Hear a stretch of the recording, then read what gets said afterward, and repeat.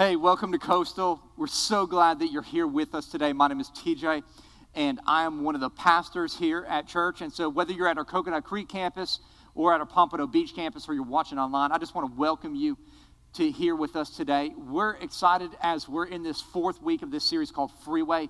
It's been an incredible experience as we've been doing this series on the weekends. And then throughout the week, we've been doing this small group Connect group curriculum, and I'll tell you what, it's been a really interesting process for me. In fact, I was thinking a lot about this because this series, as much as I've loved it, it's just been a lot of work personally.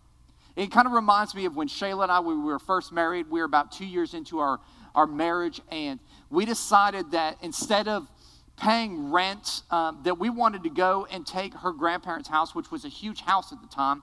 And we wanted to remodel that house. We wanted to take an upstairs portion of it. It was like a 6,000 square foot house, and take that, make it a mother-in-law suite. And so we convinced them that this was a good idea, that I had the skills and the abilities to be able to do this. And so we started this remodel. We demoed out this entire upstairs, and we started putting it back together. And we got it to this place where it was livable. I don't know if you've ever done any repair projects or construction projects or some remodel projects, but when you get into this place where it's livable, you kind of just say, you know what, I'm pretty comfortable with where it's at. In fact, there were still like holes in the floor. Plumbing was still exposed. We had like a leaky ceiling, but because it wasn't impacting us, we were like, hey, I'm just going to kind of sit back. And we lived there for years without touching any of those things. And the repairs just started to mount up. And I'm a pretty handy guy, but there's some things like I just don't mess with. I don't mess with poop, and I don't mess with electricity. And so like those things just kind of scare me. I want to bring my friends in. But here's the thing that I learned about construction projects. And if you've ever done one, I'm sure that you've learned this as well. There's a couple things. Number one, every single construction project is going to take longer than you ever expected it to take. Like if you thought it was going to be like 6 weeks, it's going to turn into like 6 months because it's just like the never-ending project. And it feels like that's how life is. The other thing that I learned is that if you're going to go through this, the project is always going to be way more painful than you ever expected it to be. It's going to cost you so much more. It's like every time you finish up one project, you get your house cleaned up, you still got to work on that second project. So all of a sudden, that second project becomes like a mess all over again. And it's like you're living in this constant state of like, I'm trying to clean things up, and then it's getting all messed up again. And that's a lot of how construction is. Then the third thing that I learned is that no matter what project you're doing, you're always going to be missing the one tool that you need to finish that project. It's like you've got every single drill bit in the world except for that 1/16th drill bit that you need to be able to finish your project. And I don't know why it's like that. But this is what I know is that this is what it feels like is happening for a lot of us. We're in these construction projects. We're in this reconstruction that God is doing in our life. And I don't know about you, but every time I'm in this reconstruction project with God, it's always taking a lot longer than what I wanted it to take. Like I wanted it to be over in that week, but really this construction project isn't something that's going to be accomplished instantaneously. It's something that's going to take a lifetime to accomplish. The other thing I'm learning is that this reconstruction is way more painful than I really expected it to be.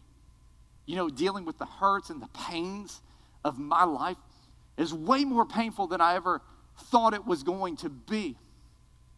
The other thing that I know is this whole soul improvement, this whole thing, if I try to fix it myself, I just don't have the right tools. As much as I have tried on my own, the only person that has every tool that I need is God. And so I can try to fix this myself, or I can run to him and get his help in this process. And I need Jesus just like you need Jesus to fix what only he can fix.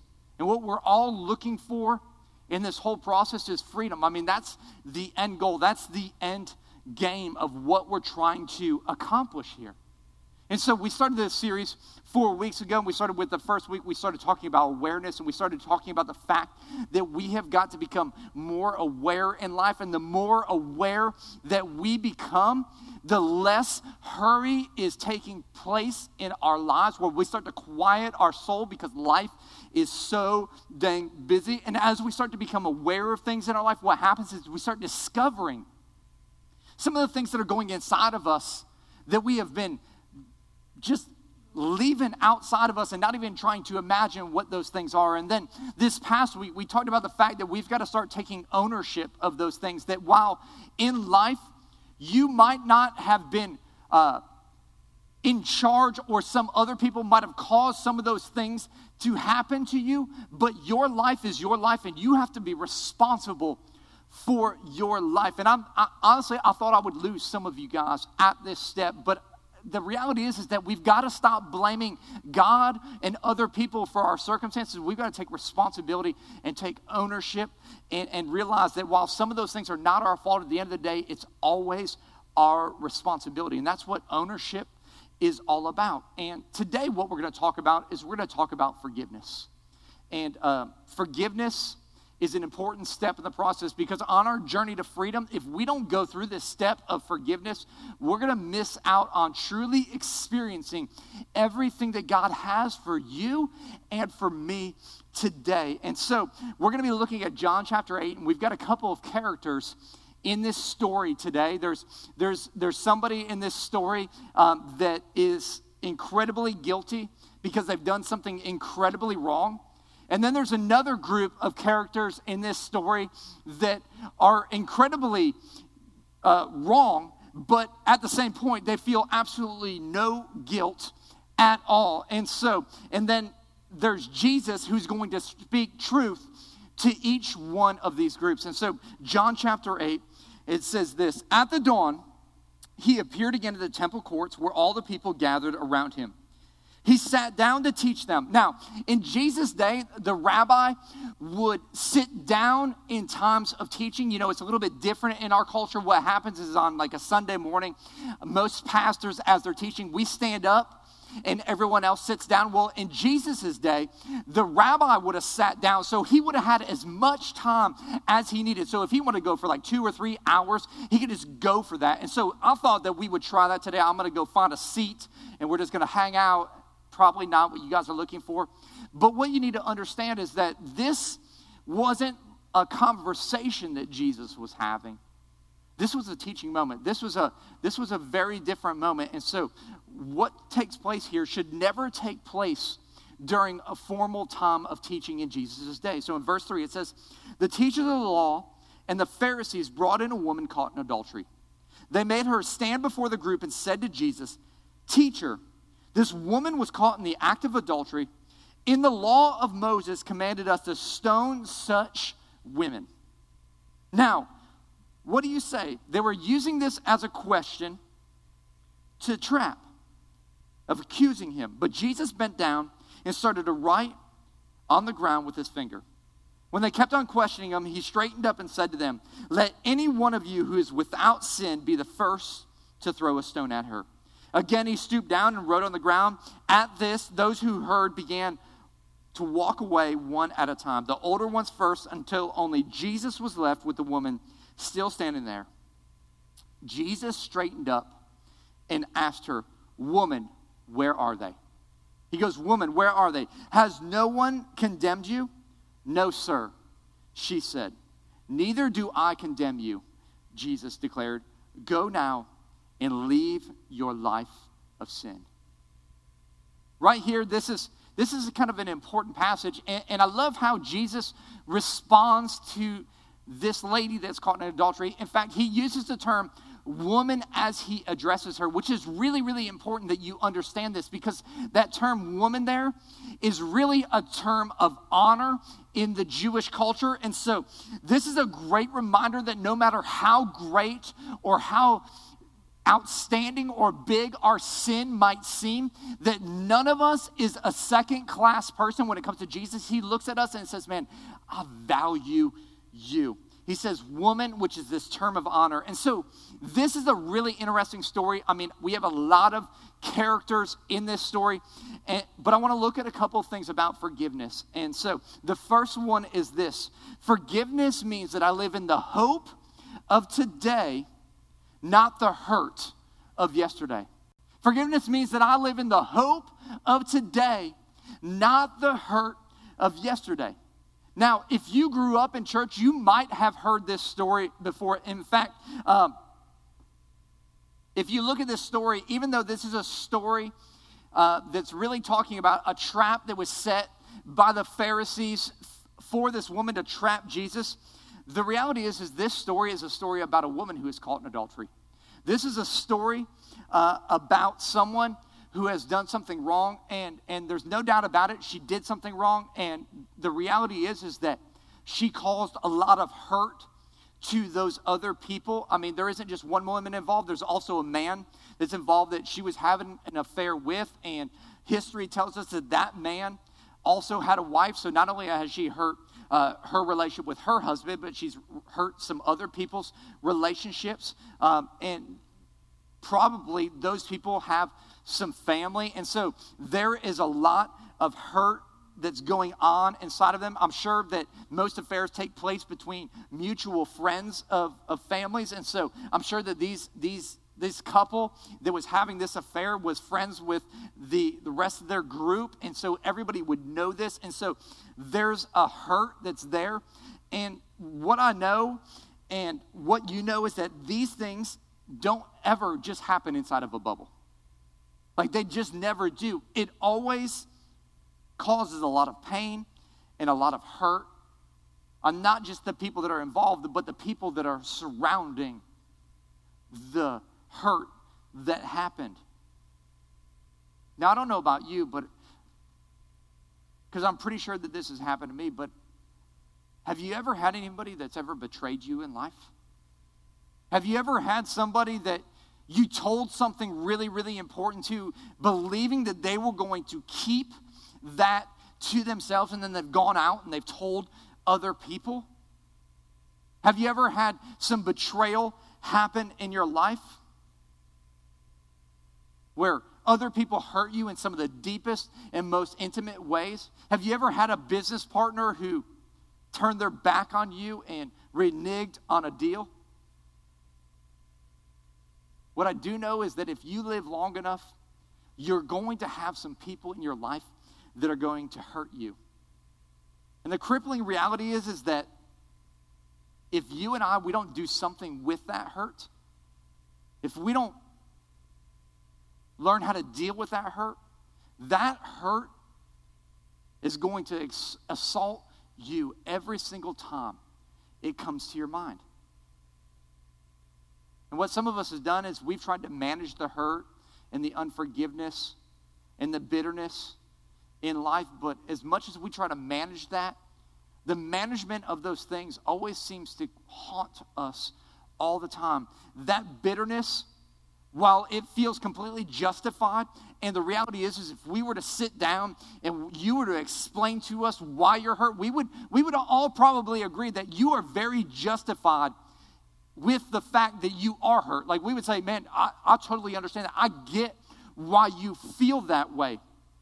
But what you have to know is that bitterness that you're holding on to is eventually going to contaminate every single aspect of your life, because it goes far and it goes deep and it goes wider than you could ever imagine. And that bitterness can never be isolated just to one area of your life. That bitterness is going to infect and impact every single relationship. And if it's left unchecked, eventually it will destroy you. And a lot of times, you know what? You don't forgive other people for their sake. What you do is you forgive people for your sake.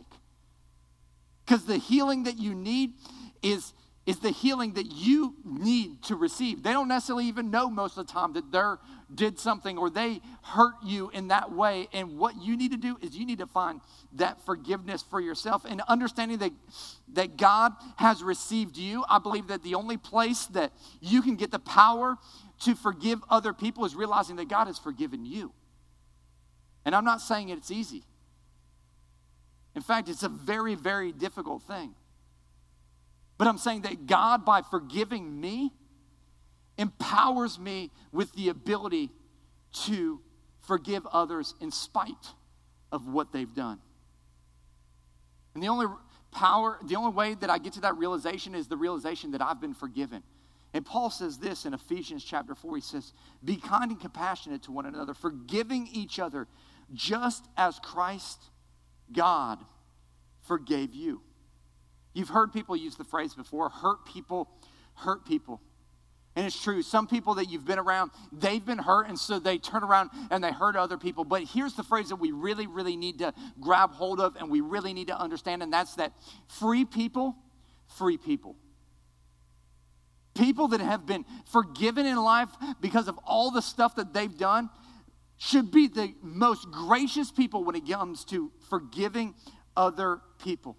And while the act of forgiveness might not erase what's happened in the past, the act of forgiveness will erase the power that act has over you. And that's an important element for us to understand, that when we forgive, it's not that we're getting rid of the act, it's the fact that that act no longer has the power to dictate bitterness in your life. And that's a powerful thing that we need to grab hold of today. And so we don't have to live in the hurt of yesterday. We have to live in the hope of today. The second thing that I think is really important that we have to embrace when it comes to forgiveness is forgiveness means that I embrace forgiveness for my own sin. We got to embrace forgiveness for our own sin.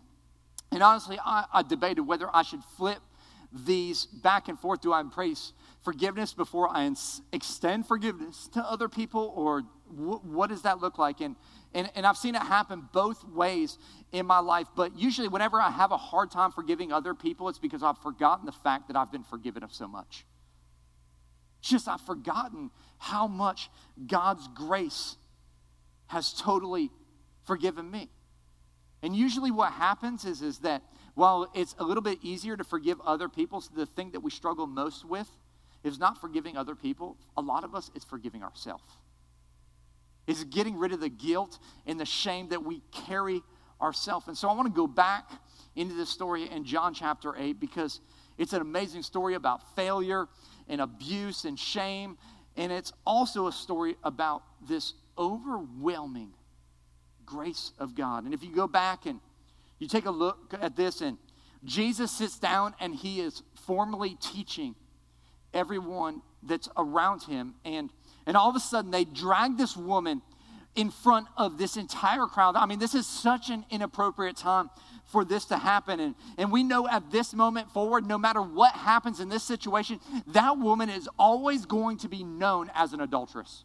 Every time she goes to the supermarket, people are going to be whispering behind her back. Every time she's out with her family, people are going to be talking behind her back. There is this stigma and there is this label that is going to go around her for the rest of her life. And it's a sad fact about moral failure is that this moral failure element is just so easy to recall, especially for those of us that the moral failure wasn't ours. Like, it's easy to point out other people's sin. It's really hard to look and notice that most of the fingers are pointing back at us with our own sin. And so she's dragged in front of this crowd. And they're like, what do you think, Jesus? And Jesus just stoops down. And he starts writing in the sand. And I don't know about you, but when I get to heaven, there's like a list of questions I want to ask, and one of them is what the heck were you writing right there? I mean, like what were you going through? Where theologians think that maybe he was listing out their sins, maybe he was writing some scripture. I don't know, but it says that one by one they started leaving, and I don't know about you, but I know for me, like when he started calling out other people's junk, I would have been dipping out before he ever got to my stuff. I kind of wonder if he was looking down and he looks up and he sees, oh, I know what you did, and just starts writing those things. I have no idea what he's writing there, but I do know this is that he was helping each and every one of those people that were standing there in the crowd know the truth about themselves. And we've said all throughout the series, the truth about us is that we don't really know the truth about us. As much as we think we do, as much as we think that we know that, it's a lot easier to look and point out the truth that we know in other people than it is to look and discover the truth within me. And we've said all along that if we try to go and we find this truth on our own without God working within us, man, it is going to be so detrimental to our life. But with the power of Christ working at us as we look to discover everything that he knows about us, what we're going to find is we're going to find the healing and we're going to find the freedom that every one of us needs in our life, because every one of us has sin in our life.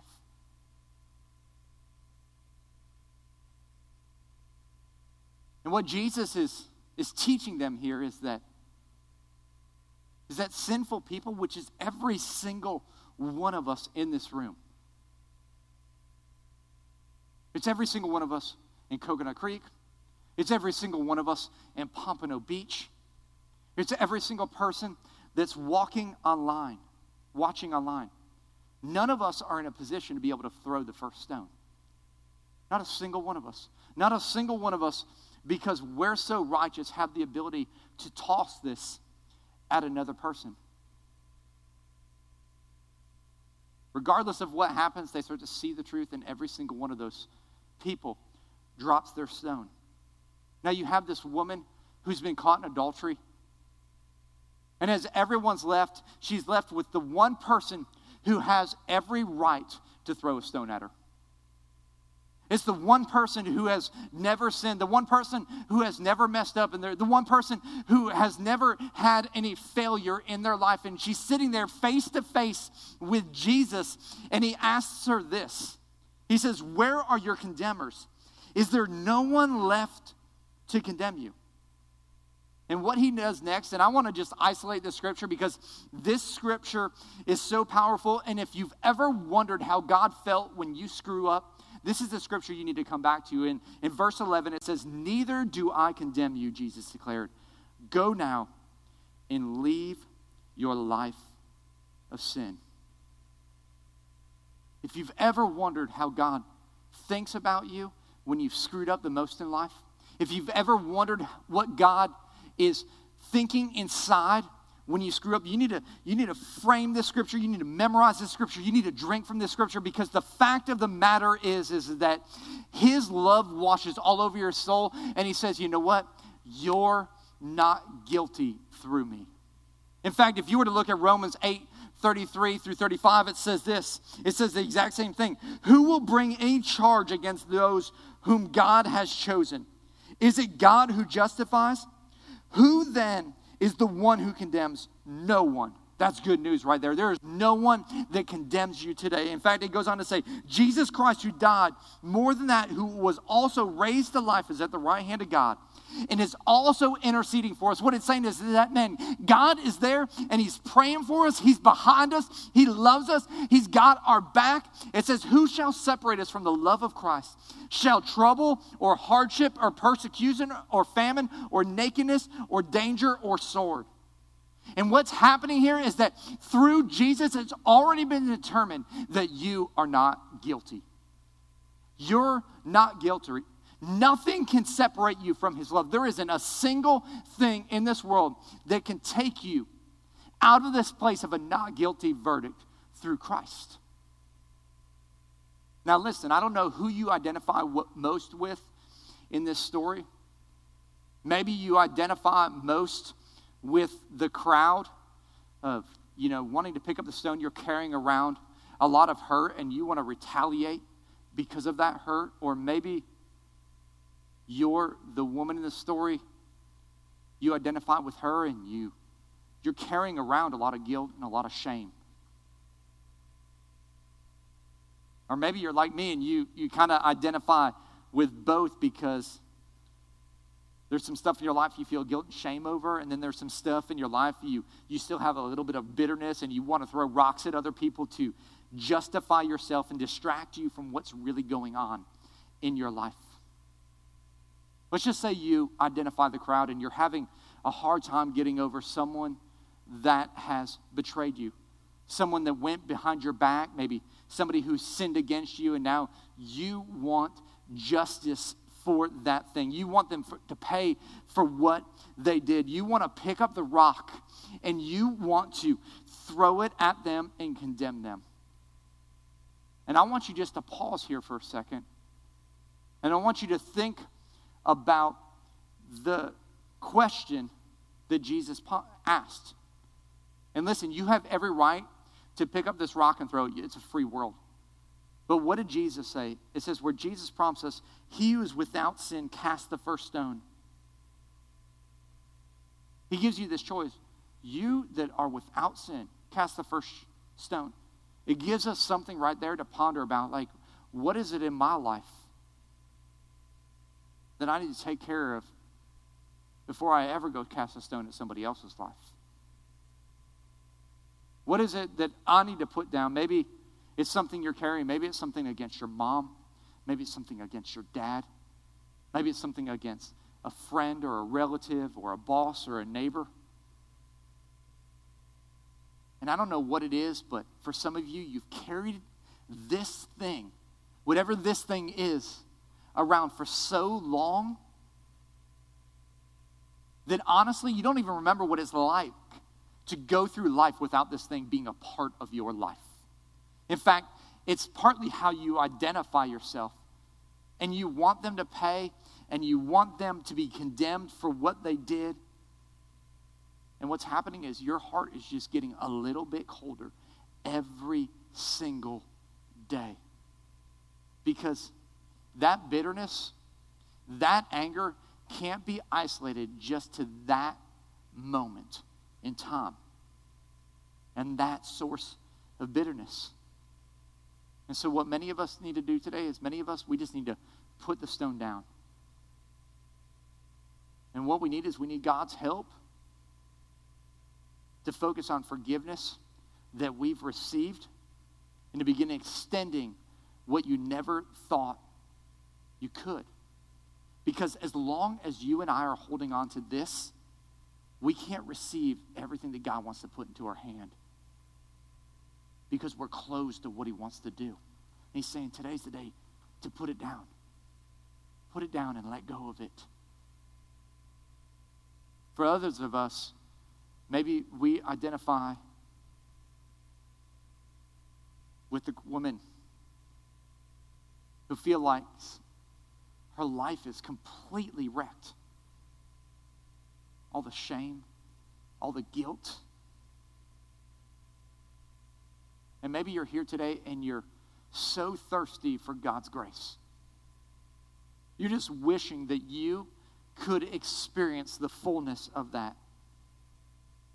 And this may seem really, really odd to you, but the safest place that you can run when you feel guilty is to Jesus. It's the safest place on earth. I know everything inside of you tells you to run away. But I want to tell you the greatest place you can run is to God. Because given the opportunity, God will always choose the path of forgiveness every single time. Every time. And I think today, he's got a message for some of you. He's got a message for some of you, and it's not a message in the sand. He's not writing it in the sand. He wrote it on the cross. And he wrote it with his blood. And he said, you know what? You're not guilty. You're not guilty. And I don't condemn you anymore, and neither should you condemn anyone else anymore. And for some of us, it's time for us to place the rock of bitterness at the feet of Jesus. For others of us, it's time for us to place the rock of shame and guilt that we've been carrying that's a burden at the feet of Jesus. And watch how God can do something that seems so impossible. Possible. For me, this is the step that I needed when I went through Freeway the first time.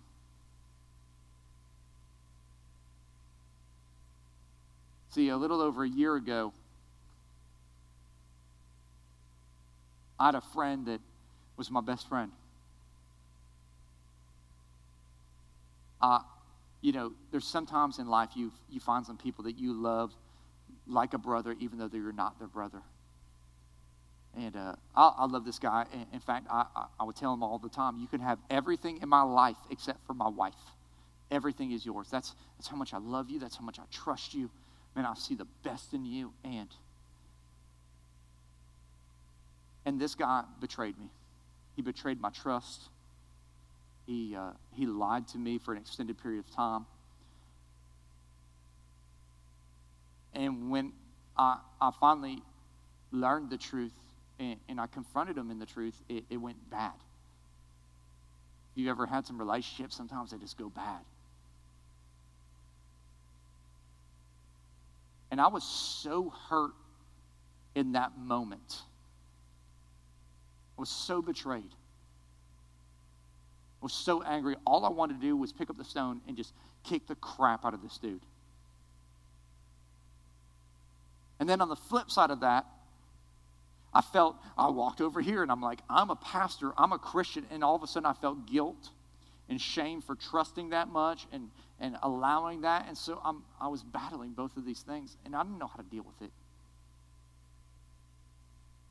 And I know that I'm a pastor and I'm supposed to be a professional Christian and supposed to get all this stuff right, but man, I was getting it wrong, and I was struggling. And it wasn't just impacting me, it was impacting everything around me. Shayla was always like, what's going on with you? Why are you so distant? It's because I stopped trusting everyone. There wasn't a person on this earth that I trusted in that moment. It started impacting how I pastored this church. It started impacting how I was relating to our staff. It is definitely impacting how I was communicating with my wife. And this burden of bitterness and shame and guilt was weighing me down.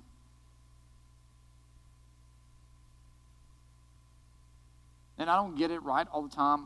Sometimes I get it right, sometimes I get it wrong. But in that time, I was getting it really wrong.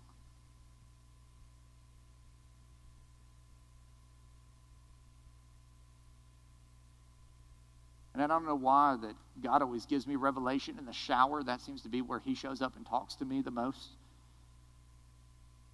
But I was in the shower and I was just having this conversation with God, and I'm like, I'm so angry, God. I'm so mad at this guy. I'm so mad at myself.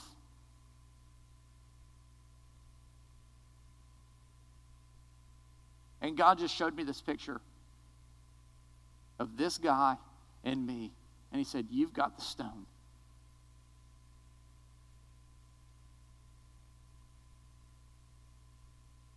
And then Jesus stood in between us.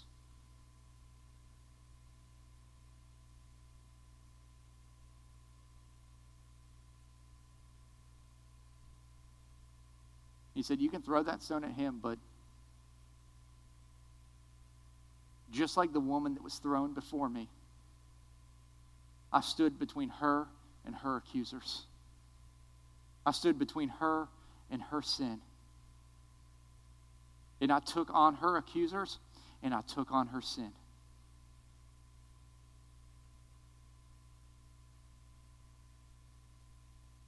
And I want you to know that Jesus today, he's stepping in the gap between you and your accusers. And he's stepping in the gap between you and your sin. And when he did that for that woman, they didn't just want to kill her, they wanted to kill him. The one who knew no sin became sin. That's what Christianity is all about. It's about the fact that Jesus stepped in between and said, you know what, I'll take it all. I'll take your place and I'll stand in between you and your sin and you and your accusers. And so Jesus paid it all. So forgiveness is available for you and for me. All you have to do today is receive it. All you have to do is embrace it. Let's pray. If every campus, you would just bow your head and close your eyes. And I want to give some of you guys a moment here to reflect on forgiveness. I think that this is an important moment for every single person in here, because I know that there's some of you that are in here right now that maybe you're watching online or you're sitting at one of our campuses, and if you and I were just to have a conversation here today,